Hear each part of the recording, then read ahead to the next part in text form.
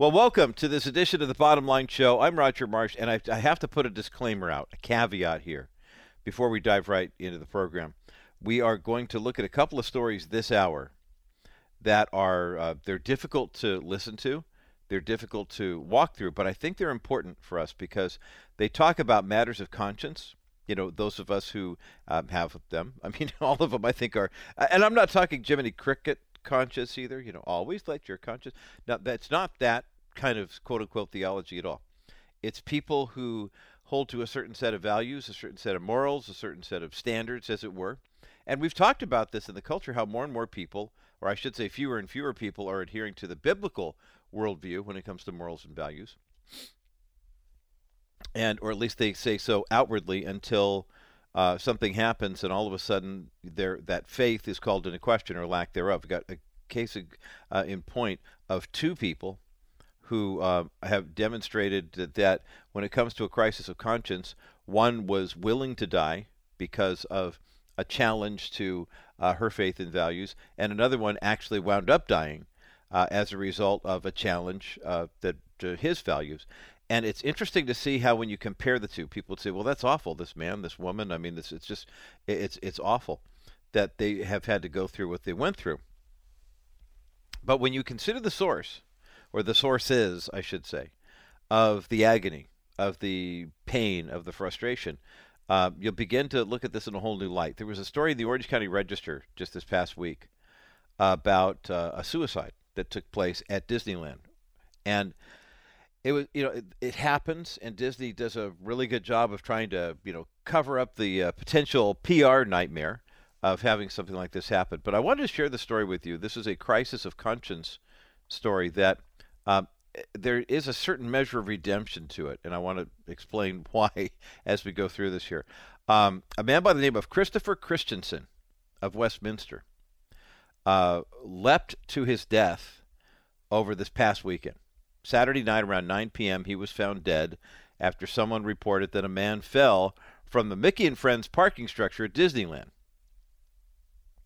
Now, if you can imagine Disneyland during Christmas time and the crowds that were there and how many people would have been around this happened, police have said that his death was likely a suicide. And it's what's interesting about this case to me, I mean, it's tragic, obviously. But when you think of what went on here in this case, it's so easy to look at the first part of the story, the second part, without really digging deeper, and then asking the question, what led the 51-year-old man to jump to his death? Mr. Christensen was the principal at Newland Elementary School, career educator, which always speaks to my heart because both my mom and dad are career educators, and I have two kids who are, well, three. All three are getting into education as well. He was previously the principal at Coregis Elementary School in Fountain Valley School District. He's been an administrator for 22 years. He posted on his Facebook shortly before this event took place, "I have truly loved educating and leading thousands of students and families as a principal in Fountain Valley School District for the past 21 plus years. I've made so many wonderful connections with families over the years, and those who know me closely know how much I cared for my students, staff, and family. Please remember me for all the good I brought to the world of education." In addition to being an educator, Mr. Christensen was a cellist. He was also a vocalist. One of his colleagues, a woman called Diana Gray, with the owner of the Seaside Strings store in Huntington Beach, and Seaside Strings is an ensemble. They do weddings and things like that, and this guy used to work for her all the time. He said he was one of my favorite people to play with. I loved his musicality. I liked how he led jobs. He was fun. He was humorous. Always seemed to find joy in his work. High-level professional, and a very much a quote-unquote people person. Think of the thousands of young musicians who came up through the ranks. He was a middle school instrumental music teacher in Long Beach Unified School District before he joined Fountain Valley School District. And his death has obviously leaving a mark on what's happening. As a matter of fact, this past weekend was one of the ones that I have a very soft spot for this. Disneyland is famous at Christmas time for their candlelight processional. I don't know if you've ever been a part of that. First time I got to be a part of it, I think I was in seventh grade, but my dad always was part of the team of choir directors who would get their choirs involved in the Disneyland choral pageant. They had a living Christmas tree from Western High School, and we had to learn a certain number of songs, and they would have a guest who was the some big shot, like one year, who would read the Christmas story and narrate it right there in Main Street. One year was Cary Grant, and for some reason, maybe because I was short and sang tenor, I don't know, we were all in seventh grade. We were standing in our position on the risers, maybe 20 feet from him. Kind of cool guy. One of my buddies actually succumbed to the pressure of the lights and everything, didn't buckle his knees enough and passed out. He was the best athlete among us, and he passed out up there. But then afterwards, they gave us free tickets to the park, and we got to go around and, enjoy the park. It was a lot of fun. Beautiful. The first two of the 4 annual performances for this past weekend. I don't know if he was actually, Mr. Christensen was involved in this. Masters at UC Irvine. He was a principal, Fulton Middle School, 2006 to 2011. Mayolia K-8 School, 2003 to 2006. He was an assistant principal. Had 3 children of his own and 2 stepchildren as well. And friends are saying they don't know why he was led to end his life. Why he would post such a lengthy post on his Facebook page and then go to Disneyland in the parking structure and jump to his death. Now, I don't know if he was involved in the candlelight processional that happened. But basically, last month, it turns out that Mr. Christensen was arrested. He was arrested on charges of child endangerment and child battery back on November the 17th. He was charged officially on November the 22nd with the misdemeanor counts. He had already entered a plea of not guilty to both charges. Apparently, both of the acts allegedly occurred on November 15th. He was taken into custody after that. He was able to post a $10,000 bond and was released on November 17th. Monday, December 5th was the day he was supposed to appear in court, and on the Saturday beforehand, he jumped to his death. Now, you have to ask the question, at some point, what was it about what happened? We'll never know this side of heaven what motivated him to jump. Good career. He was 51 years of age, so even if he had to take retirement, he was going to get a good retirement out of it. Father of 3, stepfather of 2. Don't know if his marriage was ending. We don't know if what these charges involved. They were misdemeanors, but as a career educator, to have child endangerment and child battery on your record probably isn't a good thing. But what was it? I mean, was it a guilty conscience? I mean, we're speculating here, but think about this for just a moment. When in a world that seems to be devoid of morals and values, where everything's negotiable, where a guy like Raphael Warnock, who is an ordained minister, can run for Senate of the United States as Reverend Raphael Warnock and openly proclaim his love and support and devotion to the murdering of preborn children in the womb, but then preach the gospel on Sunday and try to lead people into a saving relationship with Jesus Christ, you have to ask the question, okay, at some point, where are the values? There's some parts of the value of, preaching the gospel and leading people to faith are definitely there, but other parts it's like, yeah, but what about, leading these children astray or millstone around your neck? I mean, for crying out loud, why are they so conflicted? We'll only be able to speculate about Chris Christensen, and I encourage you to pray for his family and his kids as they are dealing with this tragic loss, and anybody involved in the alleged crime that he was charged with and was going to be fighting in court. But isn't it interesting how many of us, because of a quote-unquote guilty conscience, will be led to do things this drastic? I mean, for all we know, it could have been false allegations. Wouldn't be the first time that an educator had been brought up on charges that would turn out to be false. But maybe the pressure of having to go through the trial and the humiliation of, why the situation came up in the first place, it might have been too much for him. But please note the fact that the conscience for this man was very real. And he was brought up on legal charges that were based on a rule of law that are based on biblical principles. But those biblical principles do not mean that we are a Christian nation per se, that we're not a theocracy. Someone brought him up on legal criminal charges, not on charges of, say, apostasy. Compare and contrast that with a woman who was also facing charges, this time in Sudan, the name of Mariam Ibraheem. This is a woman who was brought up on charges and was facing 100 lashes in a Sudanese court and being hanged to death. She survived the legal ordeal. Oh, by the way, the charges were not child endangerment. They were not child entrapment. Her charge was living as a Christian in a majority Muslim country where Sharia law forbade her from even speaking to a man, let alone looking a man in the eye in the courtroom, let alone living as a Christian wife and mother. Miriam's written a story about her journey called Shackled, one woman's dramatic triumph over persecution, gender abuse, and a death sentence. We have a link for this book up at thebottomlineshow.com, an incredible testimony to be shared on the other side of this break. Stay with us as The Bottom Line continues. You never know what little thing you can do for someone that can make a change in their life. Personal injury attorney Stephanie Cover has a servant's heart. She will do everything in her power to fully restore you to what your life was like before your injury, using her 25 years of experience to fight for the fair value of your case. Stephanie puts others first and works tirelessly for her clients.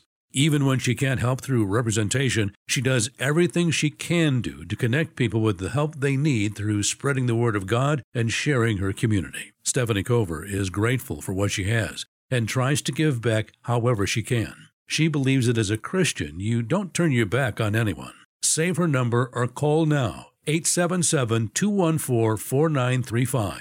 877-214-4935. That's 877-214-4935. Then fill out a contact form at kbrightradio.com/Cover-Law. Stephanie Cover. She knows the other side. Well, today here on The Bottom Line, a special conversation with a woman who understands what it means to be caught in the middle of religious tension, political aspirations of some people, and if people can fully understand what it is like to live under a theocracy. If anybody understands that is Mariam Ibraheem. She is my guest today here on The Bottom Line.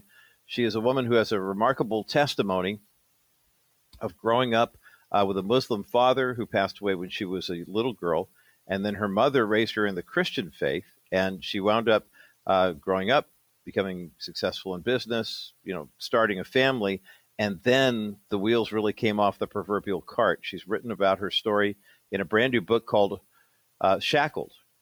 And it's a book that describes one woman's dramatic triumph over persecution, gender abuse, and a death sentence. And we have a link for the book up at thebottomlineshow.com. Mariam Ibraheem, welcome to The Bottom Line Show. Thank you for having me. Appreciate you so very much. The past decade for you has been nothing short of spectacular, hasn't it? Can you give us an idea of how we got to that point in 2013 where your life changed? Up until that point, there had been some tragedy, there had been some heartache, but you had a relationship with God, you had a husband, you had a son. Your life seemingly was going very well. That's true. So I was born for a Muslim father and Christian mother, but we live in an Islamic country. So under Sharia law, so children who are born in that situation are considered Muslim. But I grew up with my mom. She raised me as a Christian. And so part of the, the story, my mom is always there. So after my mom passed away, I got married. I have my family. My father's family came after me also because my father is Muslim.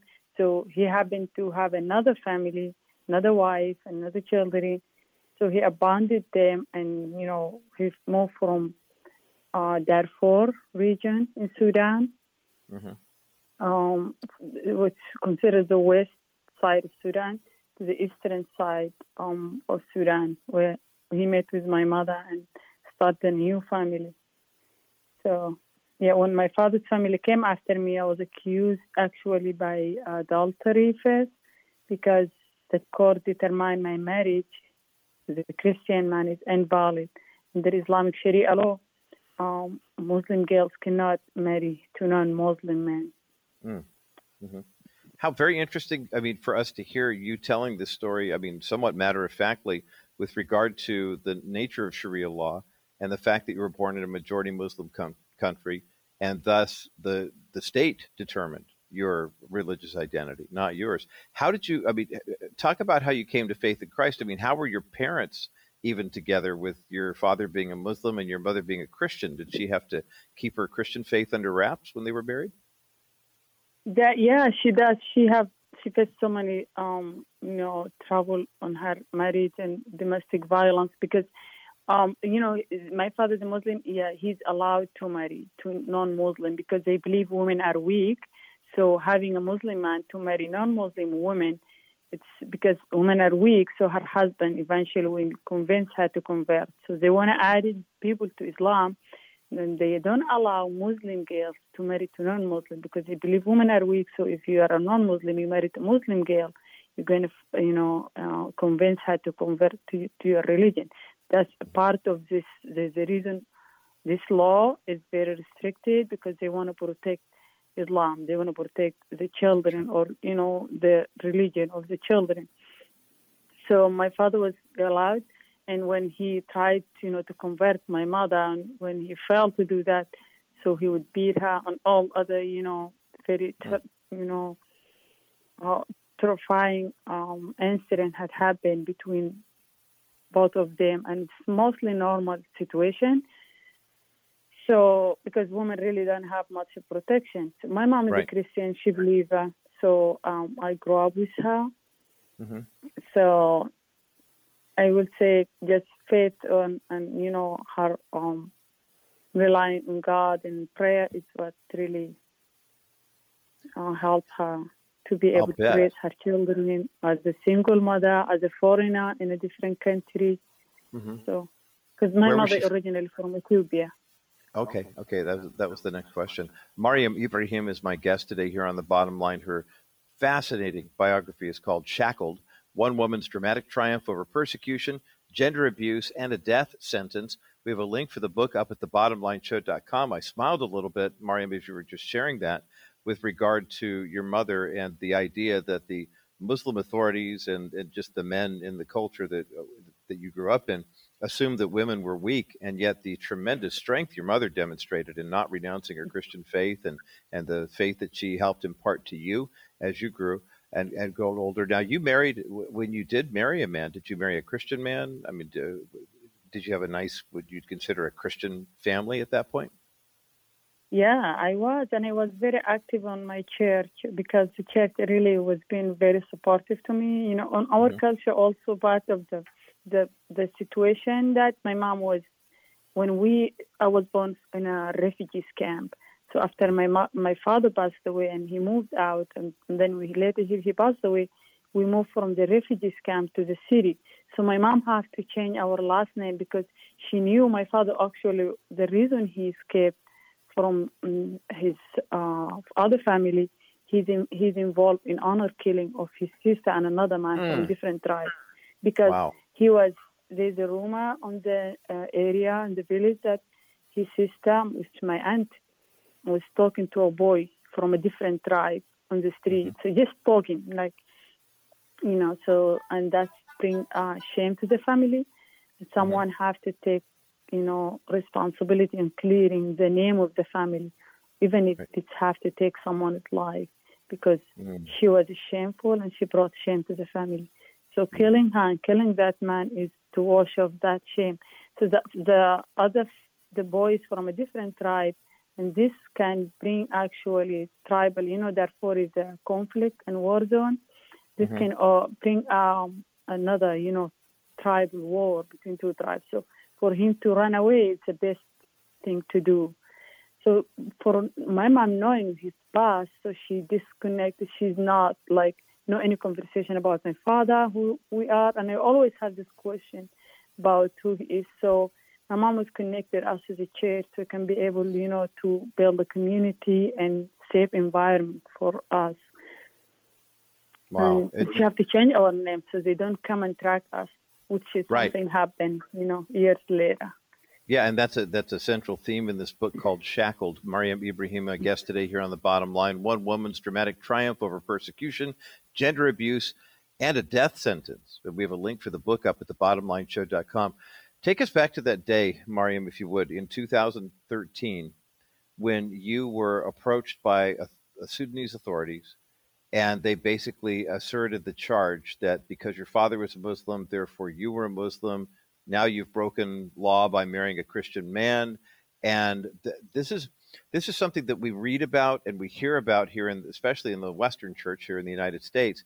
But tell us what it was like to, literally get that knock on the door, and then to face a court system that is completely stacked against you and your faith. Yeah, so my half brothers, when they came, they really, know that the government would take their side if they brought up my faith. So I was questioned, who you are, what you're doing, and I said I'm married, I have my own family, and I was actually called into the police station.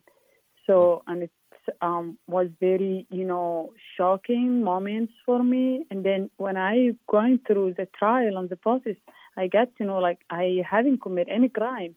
But right. The law in my country see me, the choices that I made, like marrying and practicing my Christian faith, is a criminal, activities. So I was charged with very serious criminal charges, adultery under Islamic Sharia law, and apostasy, like providing my marriage certificate and having a child with a Christian man is adultery. And then confessing that I am Christian instead of Muslim is a proof of apostasy, which is abandoning Islam. Yeah. So at the end of the trial, I was, at the end of the trial, you were convicted. You were found guilty. I was convicted no matter what, because as the other thing also, in Sharia law, as a woman, I'm not supposed to speak or defend myself, look at the judge's eyes or respond.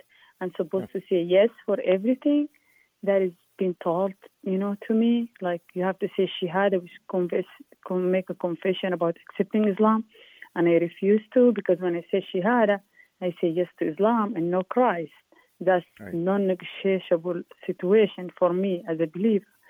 And they use fear, like fear of death. We're going to kill you. We're going to take away your children, because by the law also my child at that time, my son, when the trial started, he was only start to crawling, like 7-8 months. He's a toddler, By the law, he's a legitimate child. So the state will take care of him instead of, because they don't recognize his father and they have no right to raise him. So it's very eye-opening to me and to many, even for many other people, like the human rights activists and lawyers, and even for the world, and they stand, because during the trial, the judge and the prison guard and the officer of the court, they will tell me, we are Islamic country. You're no better than anyone. When it's happened to come to marriage, the Christian man fall in love with Muslim girl, he has to convert to Islam in order for them to get married. And I would say, no, I'm not a Muslim, I'm Christian. He say, no, you are just raised. If your mother was alive, she will face criminal charges because she raised you Christian, and that's something unacceptable.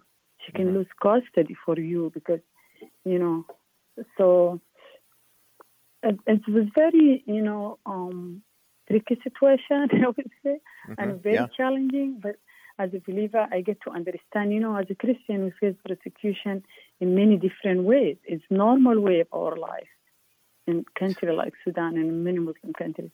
But according to my priest and my church members, what is happening at that time is a real persecution.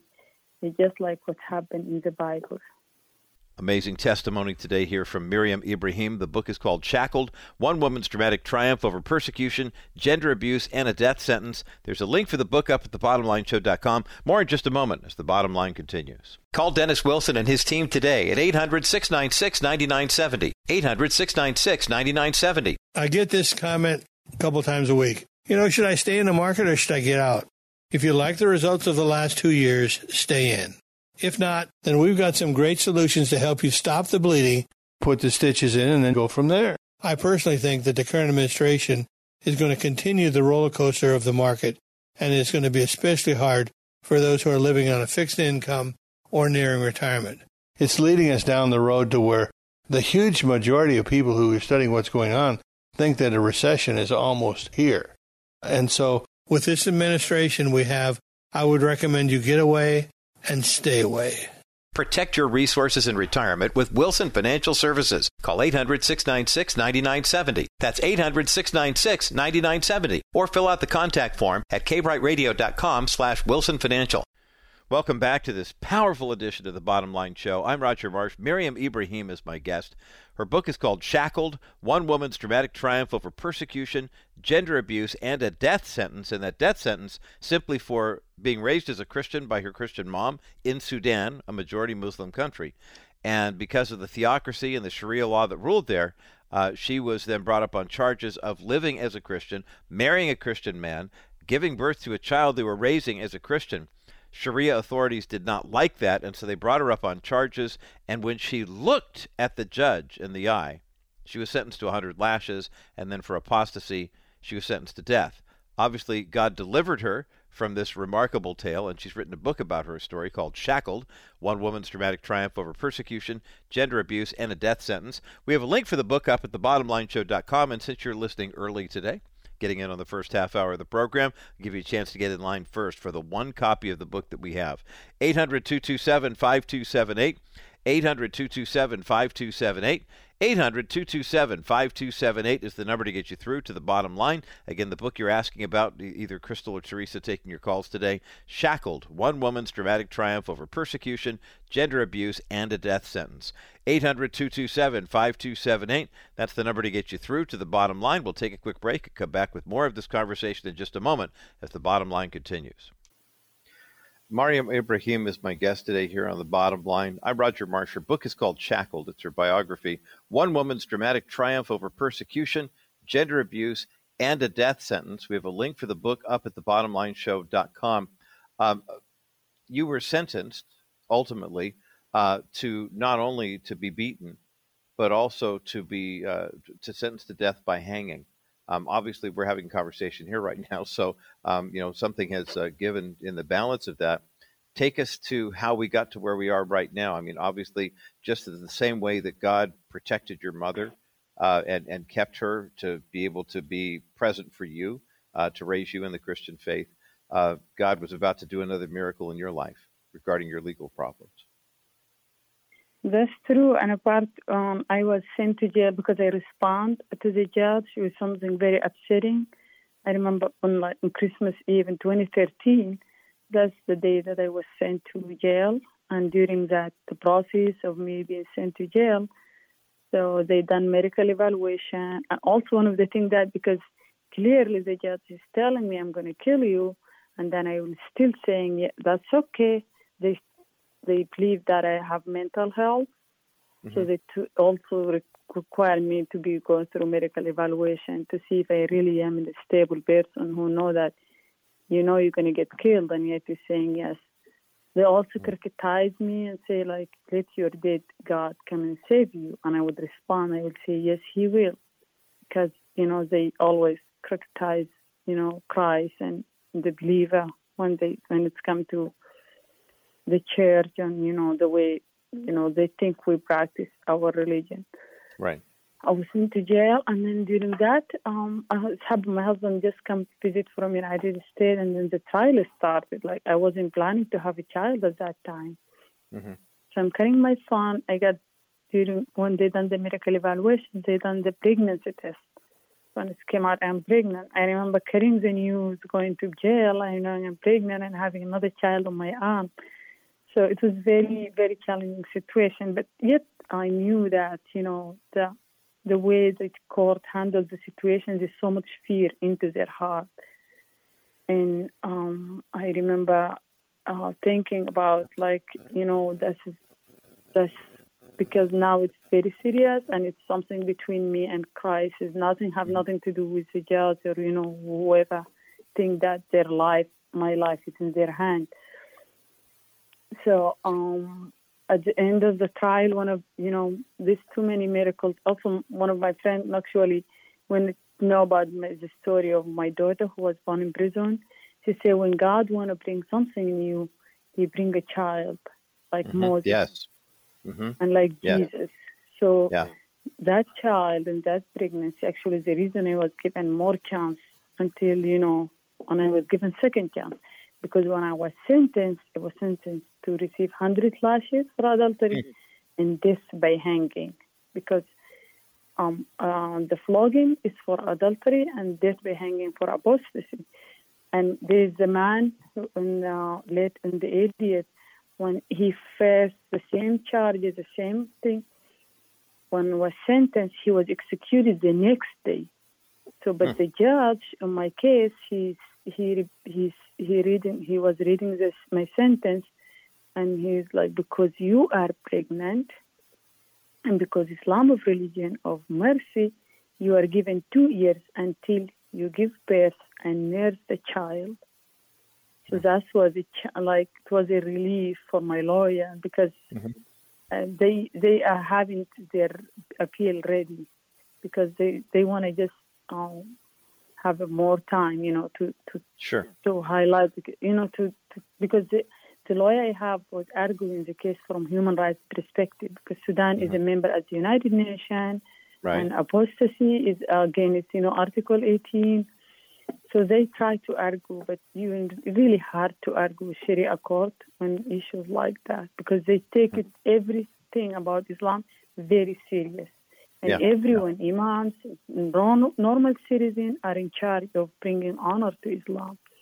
So that's why even during our time in prison, my children and I were really under threat, but God's hand was over us during that time. Yeah.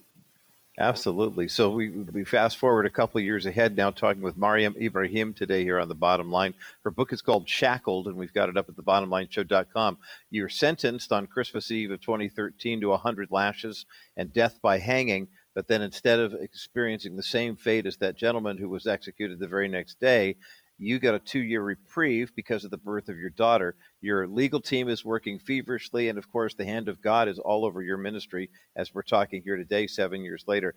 Tell us about what happened, how you were able to, escape death, basically, and what God's doing in your life right now. I understand the international community really rallied around you at this point.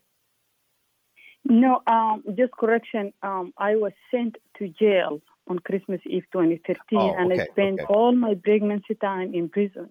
But I was sentenced on May 15 in 2014. Okay. So I left my house on Christmas Eve in the morning, went to court, and I never came back ever again. Never saw my home after that day, because I was sent to jail. From jail, I was forced to leave the country, because after I was released from prison, it's actually answer to prayer, and I would say, people ask me, like, when I'm in prison, I don't have access to communication with outside the world. I don't know. People are praying for me. I'm not allowed to speak to no one. I have no phone. My communication was very limited, even with my lawyer. But with answer to prayer, people really did pray for me. And just I remember I believe it's Act 5:12. Peter was kept in prison in the church, and really still praying for him. When I would read this verse, I would really weep, because I knew there's too many people are now in prison, and there are too many Christians are facing persecution, and they do need our prayer. So, and prayer does work. So I was allowed to leave the country because part of the situation, because the story really gained a lot of international attention. My church involved the Vatican in the relationship. My children are a U.S. citizen, but the relationship between Sudan and U.S. is not good at that time. Right. So Italy stepped in and they negotiated with Sudan, and they allow me to leave the country. I love it. And even now, there's something really remarkable that's happened in Sudan even in the past couple of years, because I know that when South Sudan was formed, it was kind of an escape valve, if you will, for the church in that region. It seems like Sudan is starting to take some steps now. Am I reading that correctly? Is that still taking place from what you understand? It is, but now it's kind of reversing back the same to Islamic law, but there's some change has happened. There's a lot has happened, including like abolishing apostasy law, Right. And some change in biblical order, like allowing, like flogging girls if they're not. It's something it happened because, it's just sometimes you can change the law, but if you do not, just God only can change the heart of the people. Amen. Amen. And that's such a bold statement from Mariam Ibraheem today here on The Bottom Line. I'm Roger Marsh. Her book is called Shackled, One Woman's Dramatic Triumph Over Persecution, Gender Abuse, and a Death Sentence. We have a link for this book up at thebottomlineshow.com. Mariam, we just have a couple minutes left, and I would love to get your reaction to something that you wrote with regard to the 23rd Psalm and walking through the valley of the shadow of death. You wrote that every choice leads down a path. My path seemed to be in the dark valley. With a towering mountain on both sides, it shadowed my way, and the enemy tried to convince me many times to run out of the valley, but I kept walking. Talk about how God sustained you, and not to try to turn tail and run, not to renounce your Christian faith just to save your physical body, but how God not only sustained you through this, but also you kept walking. You kept talking. You kept sharing your story about what Jesus Christ had done for you and how these laws were unjust. It took a lot of courage. Yes, because when I went to I walked inside the prison for the first time, I was scared and I was terrified because the first person I thought of is my mom, because during my mom was alive, no one from my father's family have ever came, tried to harm me. Mm-hmm. So I remember just took time and I closed my eyes, and then I remember, also my priest and talking about persecution and things like that, and it's happened in the Bible. So I did close my eyes and I prayed, and just like in a matter of a moment, I hear this deep voice. That's one of the moments that I will never forget. Like, even now, if I have to face anything, I just remember that moment, and soft, deep voice and soft touch of my shoulder. Voice telling me you are not alone. Mm. And that's the voice I want to hear because, I'm in prison. Like, it's very serious situation, dark, terrible, cold place with my child on my arm and I'm pregnant. So that's after that moment, and I open my eyes screaming, like, I know it's Jesus and I want to hear that. That's what I want to hear, that moment in that place. And after that moment, everything's changed. Like, I'm no longer scared, and I open my eyes. I know I'm not alone. Jesus is with me. I'm here because of Jesus. I'm here not because I'm bad or I'm infidel or I deserve to die, as, the prison guard or the nuns will tell me. So, and then I just, like, even during my time in prison, I knew I have too many plans for my life, for my children's life. And prison, none of them, like going to prison. Even right. I was very careful, through my business plan and everything. I done everything according to the, way have to be done. We pay jizya, we pay zakah as a Christian. So I haven't committed really crime but I knew that God, my trial wasn't trial of, to destroy me or to harm me or my children. But it's trial of purpose, because I was able to see too many things that I now today I carry in my heart, so many injustice and way people really being treated, and I was able to minister to this woman because I do believe God's plan always better for us, no matter how right. things may look unstable or shaky, but place our trust in God. Mm-hmm. Amen. Amen. And this is a powerful reminder of that, and very highly endorsed by so many different people. Mariam Ibraheem, it's been an honor to have a conversation with you about your powerful testimony.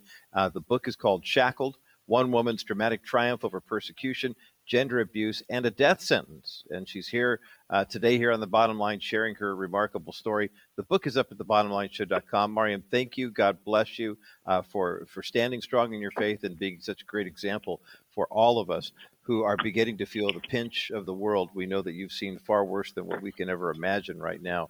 But thank you for sharing your story and for standing firm in your faith from all of us here at The Bottom Line Show. Thank you for having me. God bless you. Incredible testimony from Mariam Ibraheem today here on The Bottom Line. The book is called Shackled, One Woman's Dramatic Triumph Over Persecution, gender abuse, and a death sentence. We have a link for the book up at thebottomlineshow.com, as I mentioned. We've got a copy of the book to give away right now. Crystal is standing by to take your calls. 800-227-5278. 800-227-5278.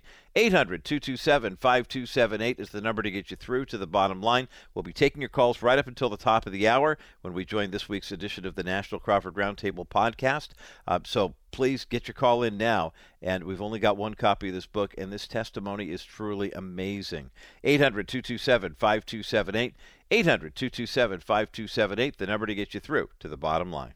Bless your children with the help you've always wanted to give them. Newport Bay Mortgage works with your unique circumstances to explain the benefits of a reverse mortgage in today's market. Act now and provide for your family in need by gifting them a fraction of the fruits of your labor. With Newport Bay Mortgage, you can clarify the advantages of a reverse mortgage in your specific situation with professional insights on the current market. Sharing the rewards of a reverse mortgage is a valuable act of service that helps your loved ones establish valuable financial security for the future. Use the gift from your home to contribute towards God's work and plans by blessing your family in need with real financial help. Make up your mind today to make a difference in the lives of those who mean the most to you. Start by calling Newport Bay Mortgage at 714-741-8080. 714-741-8080. Visit kbrightradio.com/reverse or NMLS 332959. Newport Bay Mortgage is an equal opportunity housing lender.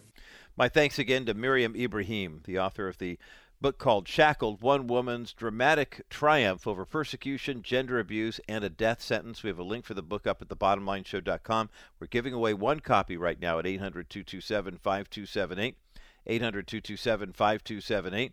800-227-5278 is the number to get you through to the bottom line. And in a comparison of Mariam Ibraheem's standing up to a Sharia court in a theocracy in Sudan where the Muslim Sharia law was the law of the land for her, and her crime was that her mother, a Christian, had married a Muslim man, given birth to Mariam. They wound up divorcing, but her mom risked everything to live as a Christian. And as you heard Mariam say, women were treated differently. They were treated like property. So the idea was that a woman who became a Christian who married a Muslim man, that no one worried about her being a Christian because the thought was that she was too weak to not submit to her Muslim husband. And the fact that Mariam, her big crime was not only growing up as a Christian, but then marrying a man who was a Christian and raising a family as Christians. That was apostasy to the Sharia court. And she was brought in for charges, and the charges came in as, basically you're an apostate, and she had the audacity to look at the judge during sentencing, and he added 100 lashes with a whip to her sentence, in addition to hanging in the public square. And the fact that God delivered her miraculously from all of that punishment, and now she's sharing her story, it kind of makes me wonder when I think about the crisis of conscience that so many people are facing. So many people that I see in the body of Christ right now, who, when their faith is challenged, all of a sudden will reach out to the other side and try to do a Sodom and Gomorrah thing. Oh, let's just get along with everybody, and you do your craziness and we'll do our craziness, instead of standing up for what God says and facing the consequences. I shared earlier the story of Chris Christensen, the former middle school principal who leapt to his death last weekend at Disneyland at the Mickey Mouse parking structure, 3 days before he was supposed to appear in court on charges that he had been accused of child endangerment and child battery. And the idea that he was so ravaged by his conscience, I mean, we'll never know this side of heaven whether or not he was guilty, but you compare and contrast the two. If you could imagine this guy who's facing a couple of misdemeanors that he thought would have been embarrassing, if not damaging to his career, and he wound up taking his own life. And then to see Mariam Ibraheem saying, look, my faith is strong, my God is strong, and there's no court in the world that could do anything to take away from me what I have in my faith in Christ. And I think the beauty of her testimony, the power of it, is that basically she said, in essence, for me to live is Christ, to die is gain. I regardless of what happens, I win. And it's amazing how many people who will try to punish you in a situation where they feel like they have you at a disadvantage. In her case, she's a woman, she's a Christian in a Muslim society, and the idea is for her, well, no, wait a minute. I mean, God says I'm his daughter. I'm his child. I'm part of his family. You can kill my body, but you'll never take my soul. You'll never take my spirit. You'll never take my faith. And I bring these two stories to you today as a cautionary tale of the types of persecution that we might face. One of these cases, you have a guy who's accused of a crime that for lack of a better explanation, it's very conceivable that he did in fact commit them and was going to have to face the judgment for those crimes. Another is a case of a woman whose only crime is loving Jesus and letting him love her back. He loved first and we love him back, and I realize that's what the scripture says. But that's her only crime, and she's looking at the judge like, hey, if that's my only crime, kill my body, I don't care. How many of us, I hold these two examples up, how many of us are looking at the world around us and seeing God redeeming people and redeeming all creation unto his own, and in doing so, it's calling into the light the things that people have been trying to hide. It's that John 3:18-21 thing, where the light has come into the world, but people reject the light because they'd rather stay in the darkness because that's where all their sins go unpunished. And yet, God so loved the world that he gave his only begotten Son, that whosoever believes in him won't perish. Why? We'll have everlasting life. And why is that? Because the blood of Jesus pays the penalty for your sin, and it washes your record with God clean. Your account is settled. Dave Ramsey would be so happy. You don't have any debt. Now you can live like nobody else because you live like nobody else. That's entirely what we're talking about here. Mariam Ibraheem was ready to go into a Sharia court and say, take my life, hang me. That's of little consequence to me because that'll just usher me into God's presence that much sooner. Chris Christensen, the public school official, was like, well, I don't know. And again, like I said, we don't know because he's not here to tell us. He's not here to say, I was accused falsely, if he was in fact, and let a trial bear that out. I know what that's like. I have a longtime friend. His mom used to teach with my mom, same school. His dad was also a school teacher who was wrongly and falsely accused of sexual misconduct. It nearly broke their family. And at the end of a couple of years of legal wranglings and tens of thousands of dollars on lawyers, it turned out that the student who accused him of the crime made the whole story up because she didn't like her grade in his class. Put their family for a couple of years through a living hell. But what they didn't count on, what the enemy didn't count on in this case, is that he met up against a group of Christians who were pretty muscular, very well armed and armored in Ephesians 6, and there was prayer cover coming out like you would not believe. And I remember bumping into him a couple of years ago at our 40-year high school reunion. It was so good to see him, so good to hear about how things have happened in his family. Brothers and sisters, the day will come when you will be accused of the quote-unquote crime of being a Christian. How are you going to respond? It may be something you did, something that will seem self-inflicted. It may just be the fact that you are who you are. What happens when you stand before the throne to take your rightful place in God's kingdom? There will be a judgment. How are you going to be judged? These are questions that we have to ponder each and every day, each and every moment of our life, with every word, with every action. Every time, for example, every time you pick up the phone and call preborn or think about doing so to save the life of a baby. I'll do it tomorrow. I'll get to it next week. Think about the life that you might save, that you might be responsible for. Wow, that ultrasound. I made that phone call, I made that $28 donation, or I made that $280 donation, and one of those ultrasounds led to that person, the cure for cancer, the next president, the next astronaut, whatever that, or maybe just the next wife or mom or dad or husband that raises. We don't know how it's going to play out. But are we willing to stand up in a culture that glorifies the killing of preborn babies? Are we willing to stand up? Are we willing to stand firm in our faith like Mariam Ibraheem, or are we going to jump out of the parking structure and take our own lives so nobody else will find out what was going on in our world? A lot for us to consider today on this edition of the Bottom Line Show. 800-227-5278. By the way, we still have one copy of Mariam Ibraheem's book to give away. Just one, and we'll be giving it away by the top of the hour. The book is called Shackled, One Woman's Dramatic Triumph Over Persecution, Gender Abuse, and a Death Sentence. 800-227-5278. 800-227-5278. 800-227-5278, the number to get you through to the bottom line. On the other side of this break, some final thoughts on these stories and some good news coming out of Southern California coming up next as the bottom line continues. When's the last time you got such tremendous value out of spending $1 every day on something that was very, very important? You know, when you make a donation of $28 to Preborn on a regular basis, $28 every month, that's less than $1 a day, and that $28 practically guarantees that you're going to save a baby's life, physically and also spiritually. Roger Marsh here for Preborn, the outstanding pro-life health centers that I am recommending you make a donation to, especially here at the end of the year. 833-850-BABY is the number to call, or go online to kbrightradio.com or rogermarsh.com and click on the Preborn banner. 100% of what you donate to Preborn today goes directly to providing ultrasounds. They do separate fundraising for overhead and administrative costs, so 100% of what you give today goes to saving babies. And you know what?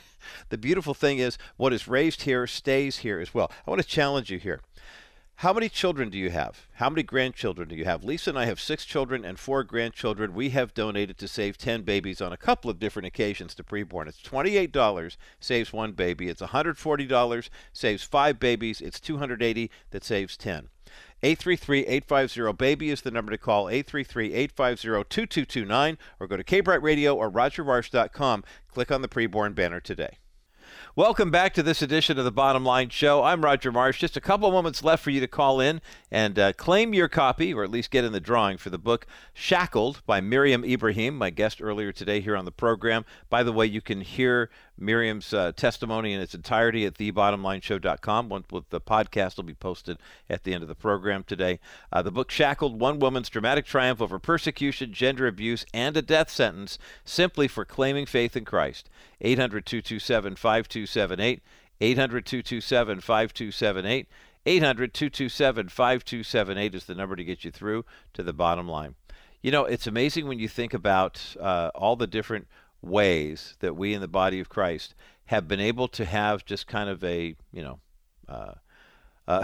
we have we just kind of go along. You know, we do our thing and we have our lives and we live, and we don't think about it, that one decision that you make that can change the world for someone else. I was reading about Kat McCamick, and Kat is a congresswoman-elect to the United States House of Representatives from the 3rd Congressional District in Florida. She is 32 years of age. She'll be the youngest Republican woman in Congress once she takes office next January. Her mother, Jenny, had a stroke at the age of 27, and she was pregnant with her sister. She had to learn how to walk, or relearn anyway, and because of the stroke, her doctors advised her against ever getting pregnant again. 6 years later, Mom got pregnant again with now Congresswoman Kat Cammack. She said the doctors recommended they get an abortion because they told Kat's mom that she was putting her own life at risk. Kat's grandmother said that she also begged her mom to abort her. And yet, Kat Cammack gave an interview to Fox News recently and said, "My mom chose life. And I know that was very difficult for my family. She was single. She had a health challenge in that previous stroke. And doctors told her, you're putting your own life at risk for doing this." Well, she wound up beating the odds, had a healthy pregnancy, a healthy birth. Her mom then had to overcome more hardships. They lost their business. They lost their family ranch. They spent several months homeless. But it's interesting because they didn't blame God and they didn't blame their society. As Kat Cammack said, only in a free America, in a free constitutional republic, can you go from homeless to the House of Representatives in less than a decade. And she said one of the reasons why she's so proud of the achievements that she's been able to accomplish is because that her mother chose life and refused to give up hope. When life hands you a lousy hand, or what looks like a losing hand, how are you going to respond? Are you going to respond in faith, or are you going to respond in fear? We're hopeful that when Kat Cammack takes the congressional floor in January of next year, she'll get a chance to share this pro-life story. I can't wait to hear it from there. But please understand that when you are dealt a situation either like Chris Christensen or Mariam Ibraheem or Kat Kamek. The choice is yours. How are you going to respond? And if you respond in faith, and faith in Jesus Christ, first and foremost, you won't lose, because that's always the right decision. That is the good news, and that's the bottom line. For our KCBC audience, enjoy the rest of your day, and Rabbi Schneider coming up next with Discovering the Jewish Jesus. For those who remain on the network, a potpourri of subjects that we talk about, from the Supreme Court to Raphael Warnock, all coming your way with a full complement of all the four of us on the National Crawford Roundtable podcast that's coming up next as the bottom line continues.